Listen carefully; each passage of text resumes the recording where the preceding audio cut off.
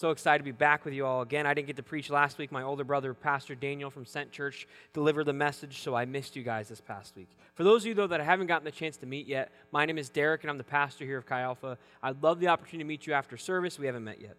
If this is your first time, thank you for checking out Chi Alpha. We're so honored that you decided to join us tonight and come to Bring a Friend Night. We have friends. Amen. Friends are fun.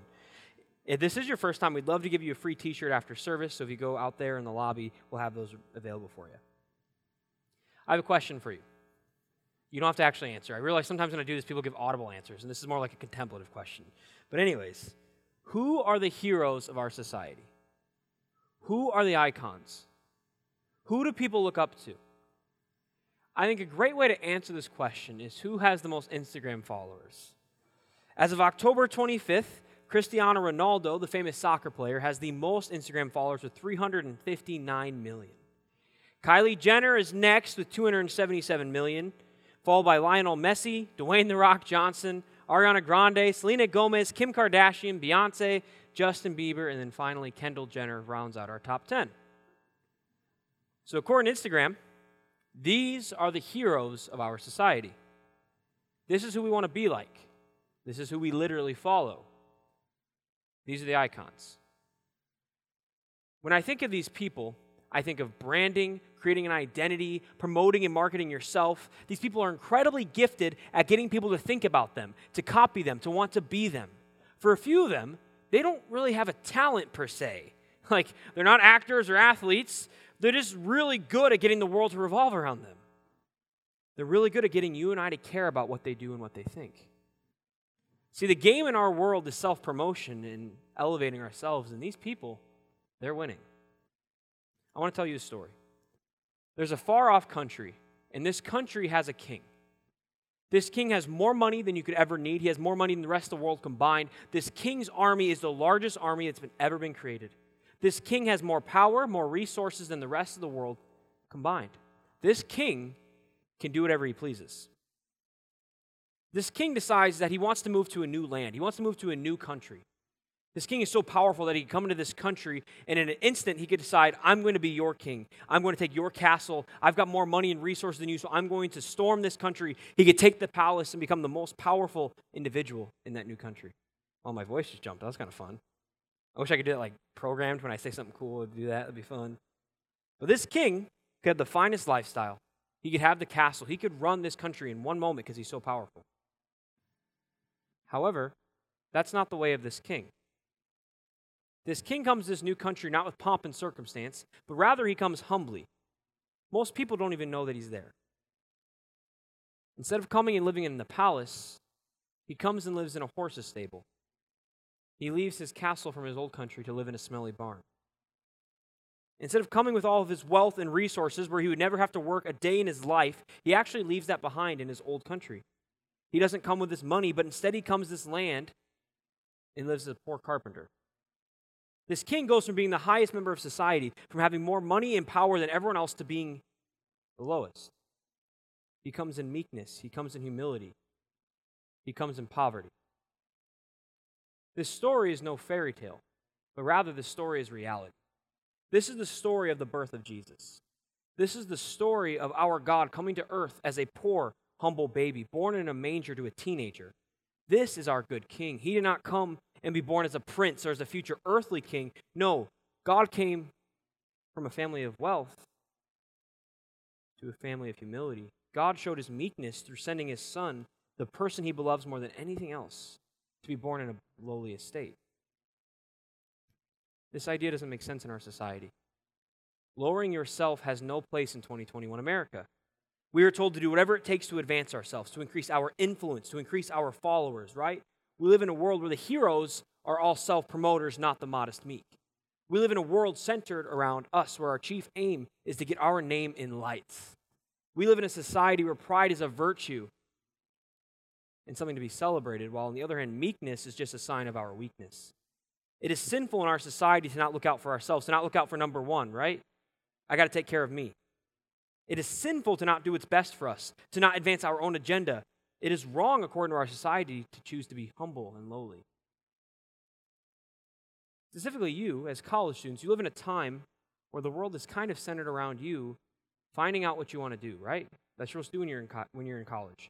You're supposed to find out your calling. You have to pick your major. You hopefully find your future spouse. The main goal of your time in college, according to society, is not bettering the world around you, but rather finding out who you are.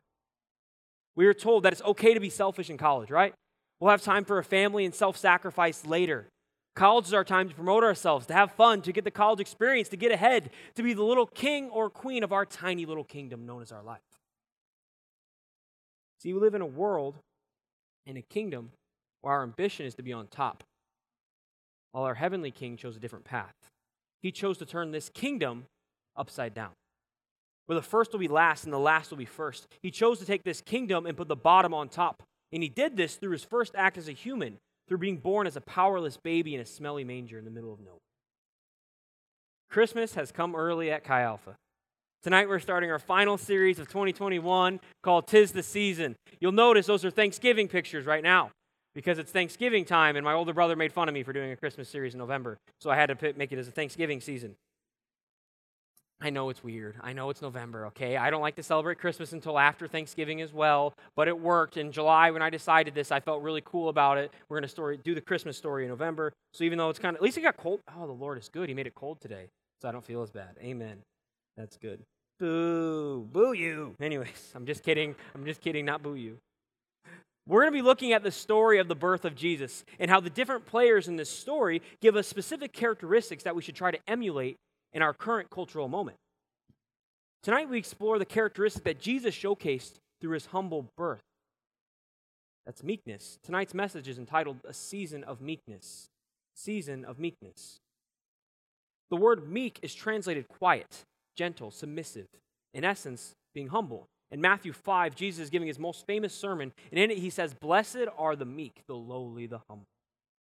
Jesus was the ultimate example of meekness or lowliness. In his epistle, or his letter to the church in Philippi, the Apostle Paul writes on this idea. This is the guy who wrote a lot of the New Testament. He looks at the birth and incarnation of Jesus. Incarnation is just Jesus coming as a human. He was fully God, but also a fully living, breathing human. So incarnation is being him being incarnated, coming as a human. So he looks at the incarnation and the fact that Jesus has come as a human, and he says that shows Jesus' humility. This text is found in Philippians 2, 3 through 11. And it really shows us what it looks like to be meek. This is what it says. "Do nothing from selfish ambition or conceit, but in humility count others more significant than yourselves. Let each of you look not only to his own interest, but also to the interest of others. Have this mind among yourselves, which is yours in Christ Jesus, who though he was in the form of God, did not count equality with God a thing to be grasped, but emptied himself by taking the form of a servant, being born in the likeness of men. And being found in human form, he humbled himself by becoming obedient to the point of death, even death on a cross. Therefore, God has highly exalted him and bestowed on him the name that is above every name, so that at the name of Jesus, every knee should bow, in heaven, on earth, and under the earth, and every tongue confess that Jesus Christ is Lord, to the glory of God the Father." Let's pray together. Jesus, we love you. Jesus, thank you for your birth. Thank you for coming as a human. God, thank you for making a path for us to be connected with you forever. We love you so much. Amen. Amen. Paul starts off this passage that we just read saying to do nothing from selfish ambition or conceit, but to count others more significant than ourselves. This idea is so needed in our generation. I feel like I do a lot of things from selfish ambition, if I'm being honest. A lot of times what we're doing specifically is not what's actually wrong. So our specific job or maybe our calling probably isn't sinful. Like, it's not sinful to get good grades. It's not sinful to do well. It's not sinful to make money. It's not sinful to have a high status job and to pursue those things and try to work a good resume. None of those things are inherently wrong. But the important question we must ask ourselves is, why do I do the things I do? It's all about motivation. Motivation is why we do the things we do and who we do it for. Motivation is why we do the things we do and who we do it for. We just talked about this idea in D groups, if you're in that. And we asked you to look at your dreams, look at your goals, and ask yourselves this question. Why are these my dreams? Are my dreams me-centered or are they God-centered? Am I doing this for the kingdom of God or out of selfish ambition? Are my dreams to make God look good or to make me look good? I challenge you to take the things you're doing, the dreams you have, and ask yourself this question. What is my motivation? If your motivation is God, that's awesome. If our motivation is selfish ambition, it might be time to reevaluate. We're always trying to advance ourselves, up our resume. We're looking out for ourselves. And what Paul is saying in this text right here is that we are to look to other people's interests first. This idea is so countercultural.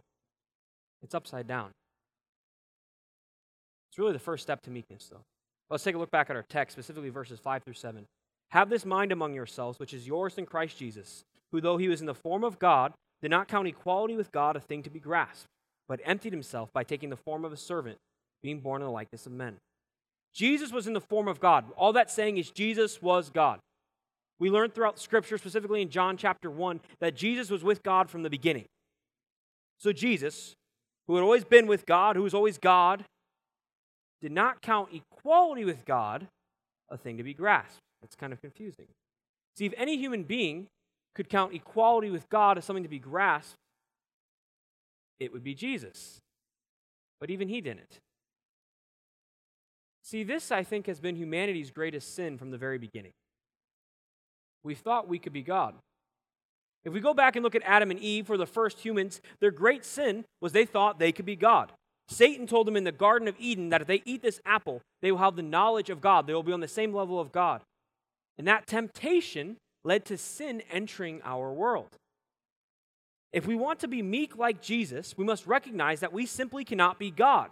God is smarter than us. We are not good enough, powerful enough, nor wise enough to be God. The beauty is that God knew this when he created us. He knew that we could not handle being the center of our own universe. Jesus knew trying to be God or trying to be in charge of everything was quite exhausting because we're not equipped to do it. And this leads Jesus to say in Matthew 11, "Come to me, all who labor and are heavy laden, and I will give you rest. Take my yoke upon you and learn from me, for I am gentle and lowly in heart, and you will find rest for your souls. For my yoke is easy, my burden is light."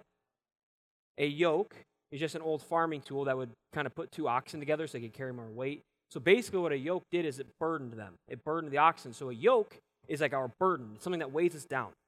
So Jesus is saying to take his yoke, which is the yoke of being gentle and lowly. Another way of saying this is his yoke is meekness. Jesus is calling us to take up this posture of meekness in order to release us from our burdens. What's the burden that Jesus is trying to release us from? What's the yoke he's trying to get us to not have to worry about? It is pride. Pride is the greatest burden in all of humanity.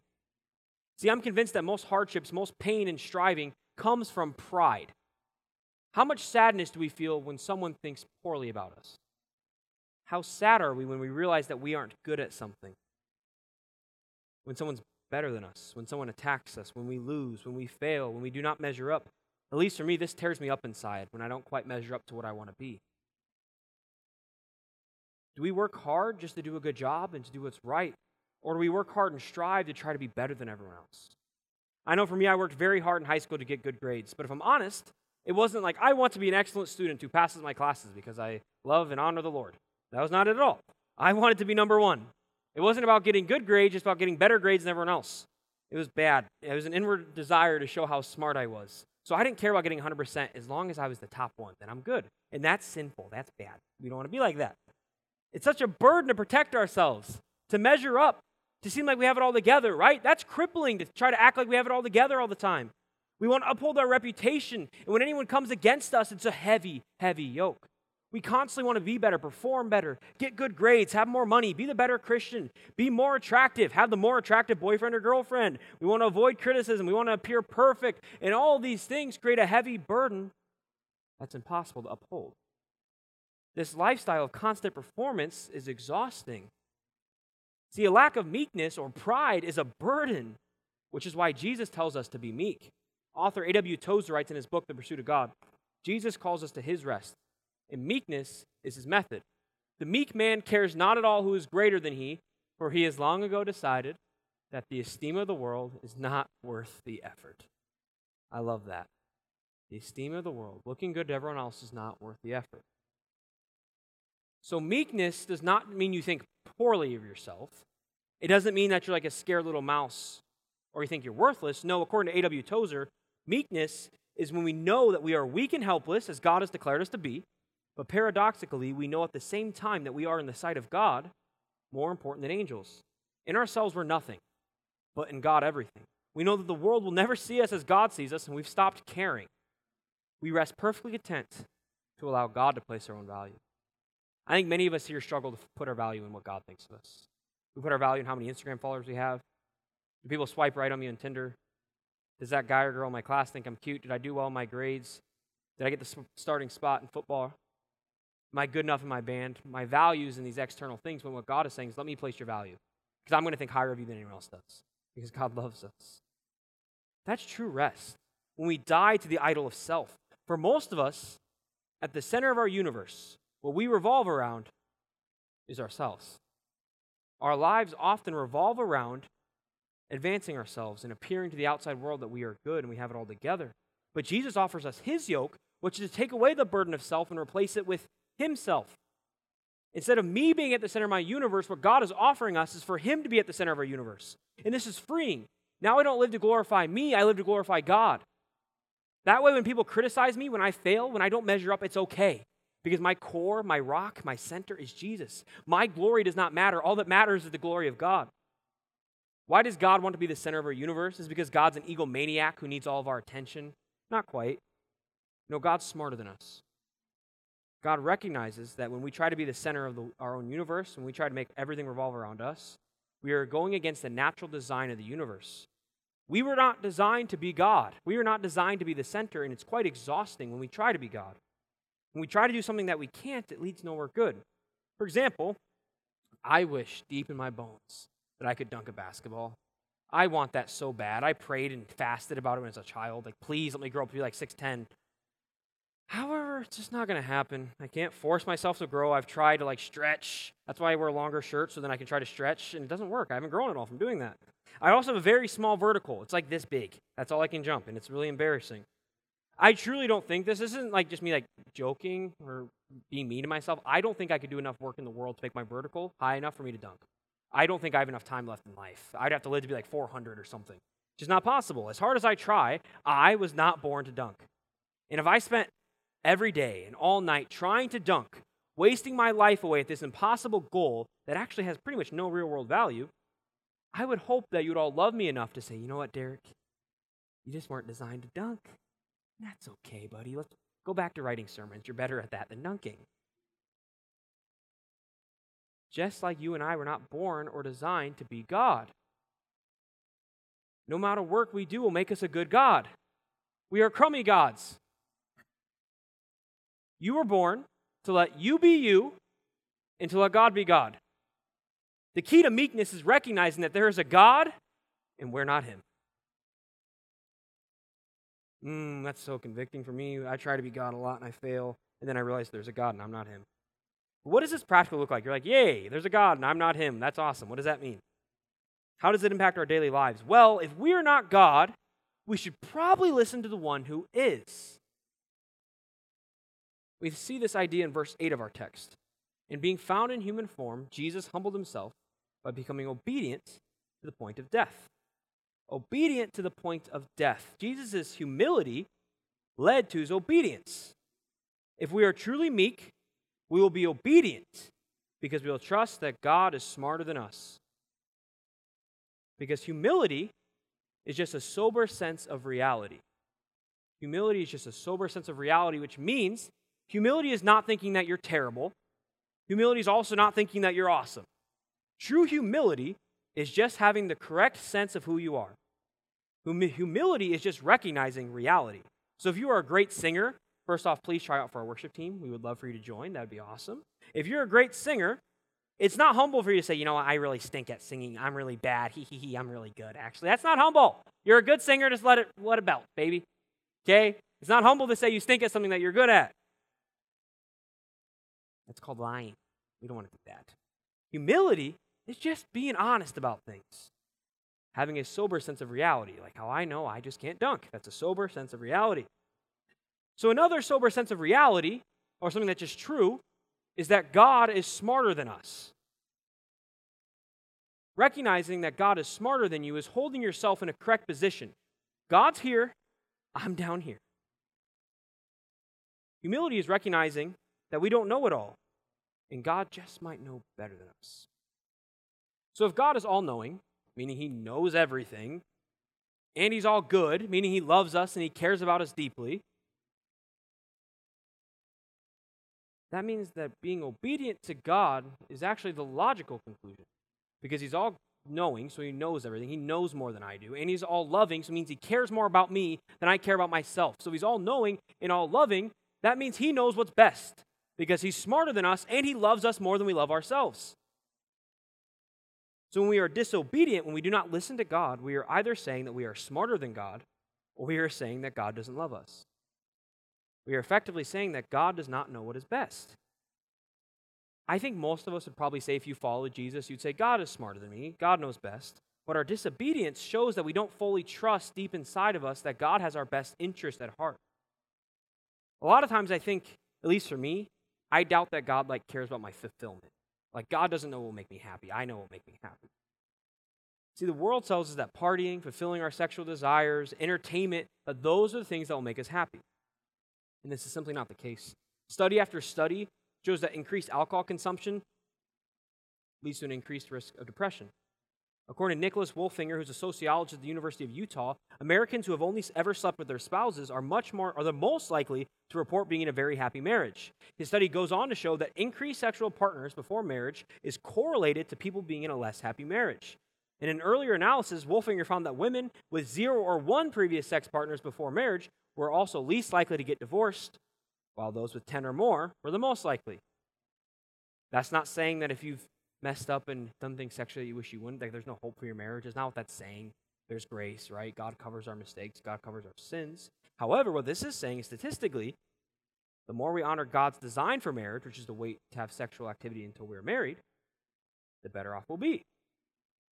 We think that if I don't spend 3 hours a day on TikTok, if I don't get to binge my Netflix show, if I don't get to play at least an hour of video games, we tell ourselves we will not be happy, when in actuality, all these entertainment things do is not lead to fulfillment, but they're just kind of like bandages that make us feel numb, right?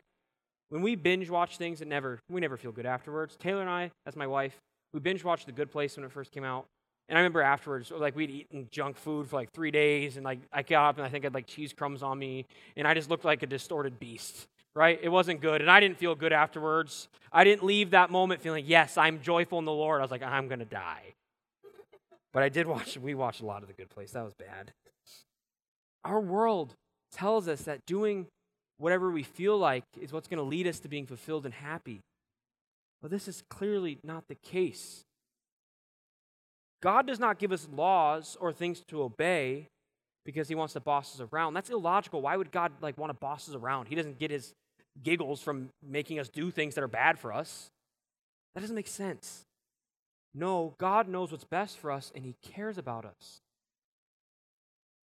God's laws, or what he tells us to do, they're not motivations for obedience. Meaning the reason we obey God is not just to obey him, but they are descriptions of reality from an infinite perspective.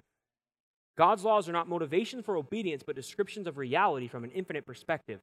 What that means is that we don't obey God so that we won't get punished, right? I think a lot of us say, I'm just going to do what God says so I don't get punished. He doesn't smite me. No, God's not on a hill ready to smite you. We obey God because we are meek and we are humble, and we recognize that God is smarter than us. And he understands reality better. We recognize that God has a better perspective than us because he's God. We recognize that he knows best. Meekness leads to obedience because meekness is us recognizing our limitations as a human and us recognizing that God's not dumb. I've used this example before, but imagine if a professor gives you the answer key to your test, and then you decided, you know what? I'm smarter than this professor. I know more about their tests that they created, so I'm going to put my own answers. I'm not going to use that answer key. I'm going to put what I think is best because I'm smarter than them. That would be incredibly prideful, right? The professor knows more about their class and their test than you do. The only logical thing to do is if a professor gives you the answer key is to use it because clearly they know how to pass, right? Using that answer key, using the tools the professor gives you is not forsaking your own independence. Like, I'm an independent human being. I do not need to use your answer key that you gave me because I'm independent. I can make my own decisions. No, that's just illogical and not intelligent. Pass the class and go on to the next one. Amen? Amen. The same thing goes with obeying God. Listening to God is just being wise. The first step to obedience is understanding what God is asking you to do. You cannot be obedient to God's instructions without hearing his instructions. This means we have to read our Bibles, right? That's God's answer key. And when we read the Bible, that should teach us how to live. We don't read the Bible just to do religious activity. I'm not interested in just doing religious activity to check off boxes, right? That doesn't help anything. No, we don't just read the Bible for God to like us more. That's not how this works. No, we read the Bible to find things to apply to our lives and to be more like Jesus, because Jesus has a better perspective on it than us on how to live a healthy life. So after we read the scriptures, we need to apply the truth. For example, the Lord tells us to be meek. So after reading that, the only logical thing is to trust him and to attempt to be meek. So read the commands of Jesus in the Bible and start trying to obey them. You may not be perfect. Temptation will overcome, and we will do things that are not in God's design. We will fall short. We will make mistakes. This happens to me every single day. Specifically when I play basketball, I get really prideful or arrogant or angry, and I'm not very good at basketball, so it's really a bad combination because it just keeps getting worse, right? We sin every day. But what we have to do when we screw up is just repent or admit that we did something wrong. See, God's not after our perfection. He doesn't need you just to fill this little box. He doesn't want your perfection. He wants you to trust him enough to listen to what he says and try your best to obey. It's not about just doing all the right things or filling all the right rules. No, it's about saying, God, you're probably smarter than me, so I'm going to try and do what you say, and I'll fall short, but when I do, will you please forgive me? And when we do that, God will be right there to help pick us up and say, all right, it's okay. Let's try again. Listening to God is really just an act of submission. Going back to our definition of meekness, in essence, meekness is submission. Submitting your own will, your own desires to the will of God. When Jesus was obedient in death, he was submitting to his design, to his calling. Jesus was called to die on a cross to pay for our sins. Jesus was so obedient that he was submissive to God all the way to death. And verse 8 tells us, even death on a cross. Death on a cross was one of the most humiliating ways to die. Jesus, the God of the universe, was hung naked on a tree for people to walk around him, to mock him, and berate him. They would say things to Jesus like, if you're truly God, just come down. You're God. You should be able to do this. Or bring an army of angels down and smite us all.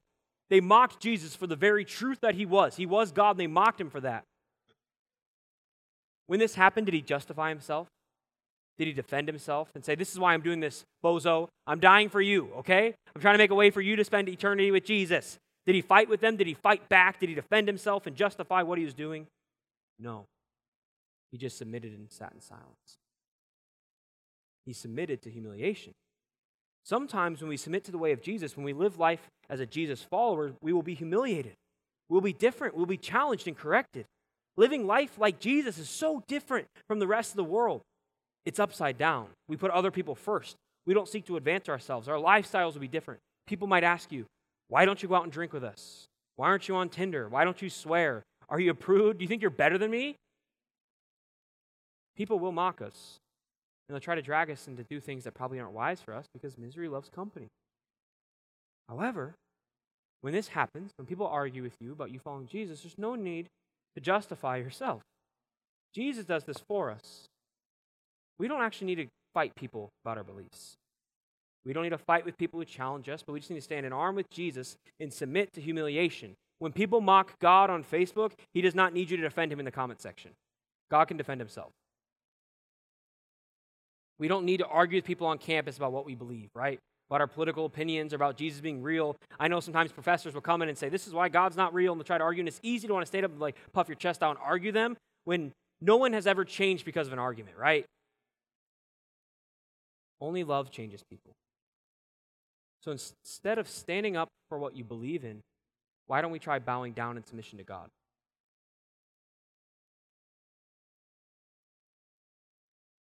This will lead us to love the people around us, even as they mock us. Even as people judge you for being different, just love them. Jesus loved people as they literally spat in his face. We're called to do the same. We are called to be meek, just like Jesus. This meekness will lead to a much better representation and invitation to the kingdom of God than an argument ever would be. People will be more moved by your lifestyle and your love for them than your lofty words of debate and arguing. Here's the beauty of this story, though. This is what we read in verses 9 through 11. Therefore, God has highly exalted him and bestowed on him the name that is above every name, so that at the name of Jesus every knee should bow, in heaven and on earth and under the earth, and every tongue confess that Jesus Christ is Lord, to the glory of God the Father. Jesus' humility and his humiliation lead to his exaltation. Because Jesus was meek, God could lift him above every other name. Because Jesus was willing to be lowly, God could put him on top. I want you to imagine that a father has two sons. One son is quite arrogant, and he likes to tell the world every time he does something significant. He posts on Instagram, he's like, what's up, I got a 4.0. He's all excited. He calls grandma to tell every time he does something good. When he makes the top band, he posts about it on Instagram. He tells everyone everything. The father would probably feel no need to post about this son, right? Like grandma doesn't need 2 calls telling her that her grandson got a 4.0. 1 call's plenty. The first son calling is probably good. The son's exalted himself. He's lifted himself up, so there's no need for the dad to exalt him as well. However, with the other son, this other son has the same exact accomplishments. But he doesn't feel the need to tell anyone. He doesn't post on Instagram. He doesn't call grandma to let him know how great he is. The dad would probably be way more likely to call grandma and tell her, because otherwise she wouldn't know, right? You want to brag up your son who's being humble and lowly. The son has humbled himself, which gives an opportunity for the father to exalt him. We don't need double exalting. We don't need double bragging. We don't need to be lifted up to the highest of the mountain. We're prideful enough. By us being prideful and lifting ourselves up and promoting ourselves, we are robbing God the opportunity to exalt us, because that's just going to inflate our egos. Jesus says in Matthew 23:12, whoever exalts himself will be humbled, and whoever humbles himself will be exalted. So if we want to step into what God has called of us, if we want to be used by God, we have to be humble. Our pride and self-promotion can rob God the opportunity to use us because he doesn't want to exalt the proud. Our pride can get in the way of our calling. However, I say this, just being humble does not automatically mean you're going to get exalted and become awesome. It's not like a money-back guarantee. It's more like a prerequisite. If we want any chance of being used by God and reaching our God-given potential, we have to pursue meekness. Now, if we're just humble so that we can be used by God, that's not true humility. If we're humble so that, I'll be humble for this week so God will exalt me next week. Come on, somebody. Are you excited about that? That's clearly not humility. That kind of like makes it all null and void. And God knows the intentions of our heart, unfortunately, sometimes. So we must seek Jesus in meekness, not being exalted. God is the goal and the prize. So how do we humble ourselves? We do things that a humble person does. We serve. We put other people above ourselves. We do things for people that we don't like. We do the grunt work. We take the lowly positions in life. When we do something well, we don't need to tell everyone that we did it. I think often what happens, this isn't like an obvious thing. It's more subtle. Like, let's say you do a group project and you guys do really well. Like, you're like loudly like, oh, we all did it. Then you're like whispering to your buddy, I did all the work. Okay, I worked really hard on this one. It's more of a subtle brag. I know I do that. I struggle with this. But we don't need credit for everything, right? We don't need to exalt ourselves on social media. We don't need to promote ourselves. Followers are not worth the cost of our souls. We must humble ourselves and leave the exalting to God. Believe me, I understand that this is very, very hard. I struggle a lot with meekness. I am not naturally meek at all. I am not gentle. Not at all. I'm not quiet. I'm not submissive. Just ask my wife, Taylor. Naturally, I feel a desire to exalt myself. When I do something well, I so badly, deeply want to tell people about it. I want to leave a legacy. I want to be great so badly. It burns deep inside of me. However, I also recognize that greatness in the eyes of God is not accomplishing a lot. It's not winning a bunch of people to Jesus. It's not becoming really good at your job. Greatness in the eyes of God is not just being the best. No, greatness in the eyes of God is being gentle and lowly. Greatness in the eyes of God is being meek. All this sounds different. This idea of humility and meekness is so countercultural. It's so upside down. In our world, we are constantly enamored with ourselves. However, C.S. Lewis says that humility isn't thinking less of yourself, so it's not thinking you stink, but it's thinking of yourself less. We are to think about ourselves less. How strange. This goes against our idea of greatness, of being an icon. Well, in Jesus' time, this would have also been countercultural. While we have Dwayne "The Rock" Johnson, they had Alexander the Great. He's the greatest, maybe the greatest hero to live. He destroyed everyone in his way. Before he was like 30 years old, he almost conquered half the world. And he exalted himself. The same can be said of the Roman Empire that Jesus lived in, or Caesar Augustus, who was the emperor in that time. Jesus' day was just like ours. It was the day of heroes. It was the day of icons that promote self. So how did Jesus, the God of the universe, respond to the age of icons? Well, he's at the end of his life, and Jesus gathers his followers, and we read about what he does in John 13. Now, before the feast of the Passover, when Jesus knew that his hour had come to depart out of the world to the Father, having loved his own who were in the world, he loved them to the end. During supper, when the devil had already put it into the heart of Judas Iscariot, Simon's son, to betray him, Jesus, knowing that the Father had given all things into his hand, and that he had come from God and was going back to God, knowing that he was God, Jesus rose from supper. He laid aside his outer garments, and taking a towel, he tied it around his waist. Then he poured water into a basin, and he began to wash the disciples' feet, to wipe them with a towel that was wrapped around him. Verse 12 says, when he had washed their feet and put on his outer garment and resumed his place, he said to them, do you understand what I have done to you? You call me teacher and Lord, and you are right, for so I am. If then I, your Lord and teacher, have washed your feet, you also ought to wash one another's feet. Jesus, the God of the universe, washes his followers' smelly feet. The disciples all walked around in sandals. And in that time, they would just put poop on the street because they didn't have anywhere else to put it. Those feet were rank. And Jesus got down and he washed them. And this wasn't even his greatest act of humility. Just a short while after this, Jesus would be mocked, be beaten, abused, and then put on a cross to die.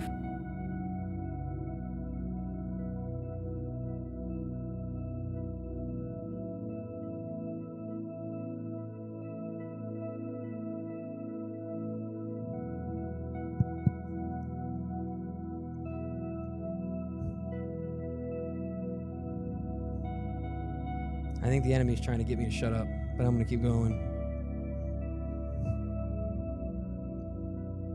He was so humble that Jesus didn't hold our sins against us. But rather, Jesus said, I love you too much to let you be separated from me. I'm going to die the death that you deserve so we can be together forever. This is why I follow Jesus. I don't follow Jesus because it makes the most sense, even though I think it does. I don't follow Jesus just because he's smarter than me. I follow Jesus because of who he is. While all other icons and heroes look to promote themselves and get ahead, he purposely lowers himself just to love you and me. He's so meek and full of love that he's more worried about our eternity than his own life. This is what our culture is missing. We are surrounded by a culture that's all about looking out for ourselves and becoming an influencer. Our culture glorifies the proud and has created a deep desire, at least in me, to promote myself. Our culture has killed the virtue that is meekness. However, Jesus is here tonight telling us that this is not the way it's supposed to be. He came to usher in a new kingdom, one that's upside down. Our main idea tonight is the birth of Jesus ushers in the upside down kingdom. The birth of Jesus ushers in the upside down kingdom. This is the kind of king that I want to give it all for. This is the kind of king that even though it doesn't all make sense, even though I don't understand everything, I'm going to give my life for him.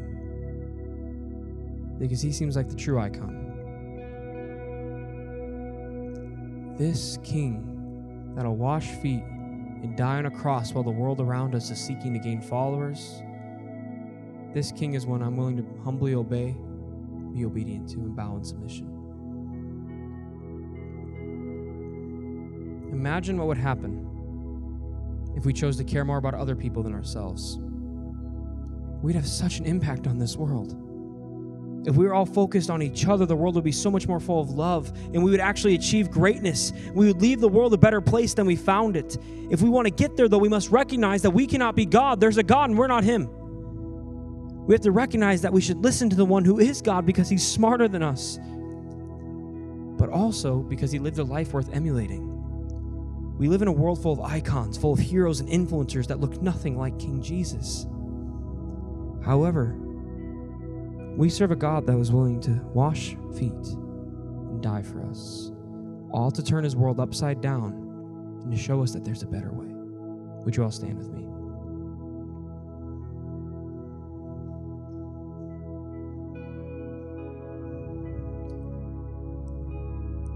I think some of you are here tonight, and if you're honest with yourself, you don't serve this God at all. The God of your life has been yourself. And you've lived the last 18, 19, 20 years trying to just make yourself happy, achieve your dreams and goals, and you've recognized that as you've tried to do this, it's not working. That no matter how hard you try, you just can't seem to get it. Something seems like it's missing. Like there's a little tiny hole or maybe a really big hole in your heart, and you just can't figure out what it is. I believe that hole is God saying, that's not what you're designed to do. You're designed to follow me and let me be God. If that's you, I want to give you an opportunity to respond tonight. We do this every week at Chi Alpha. I want to give you an opportunity to switch and say, Jesus, I'm going to let you be God, and I'll be me. So everyone will close your eyes and bow your head. If you're here tonight and you want to give God the opportunity to be God in your life, and you want to bow in submission to him and say, Jesus, you are my Lord, and receive forgiveness of your sins, what I'm going to ask you to do is I'm going to count to 3. And on the count of 3, I'm going to ask you to raise your hand. Not so people can look around. That's why everyone's eyes are closed. But as an act of submission and humility to God. I think sometimes we're too proud to even just raise our hand and say, God, I'm all in. Let's be humble tonight. So if that's you and you want to give God this place in your life, count of 3, raise your hand. 1, 2, 3. Thank you. Let me pray for you. Jesus, we love you. Jesus, thank you for being a good God. Thank you for being a humble king who came to serve. Jesus, thank you for giving us opportunity to live life with you. We love you so much. Amen. I have a second question for us tonight.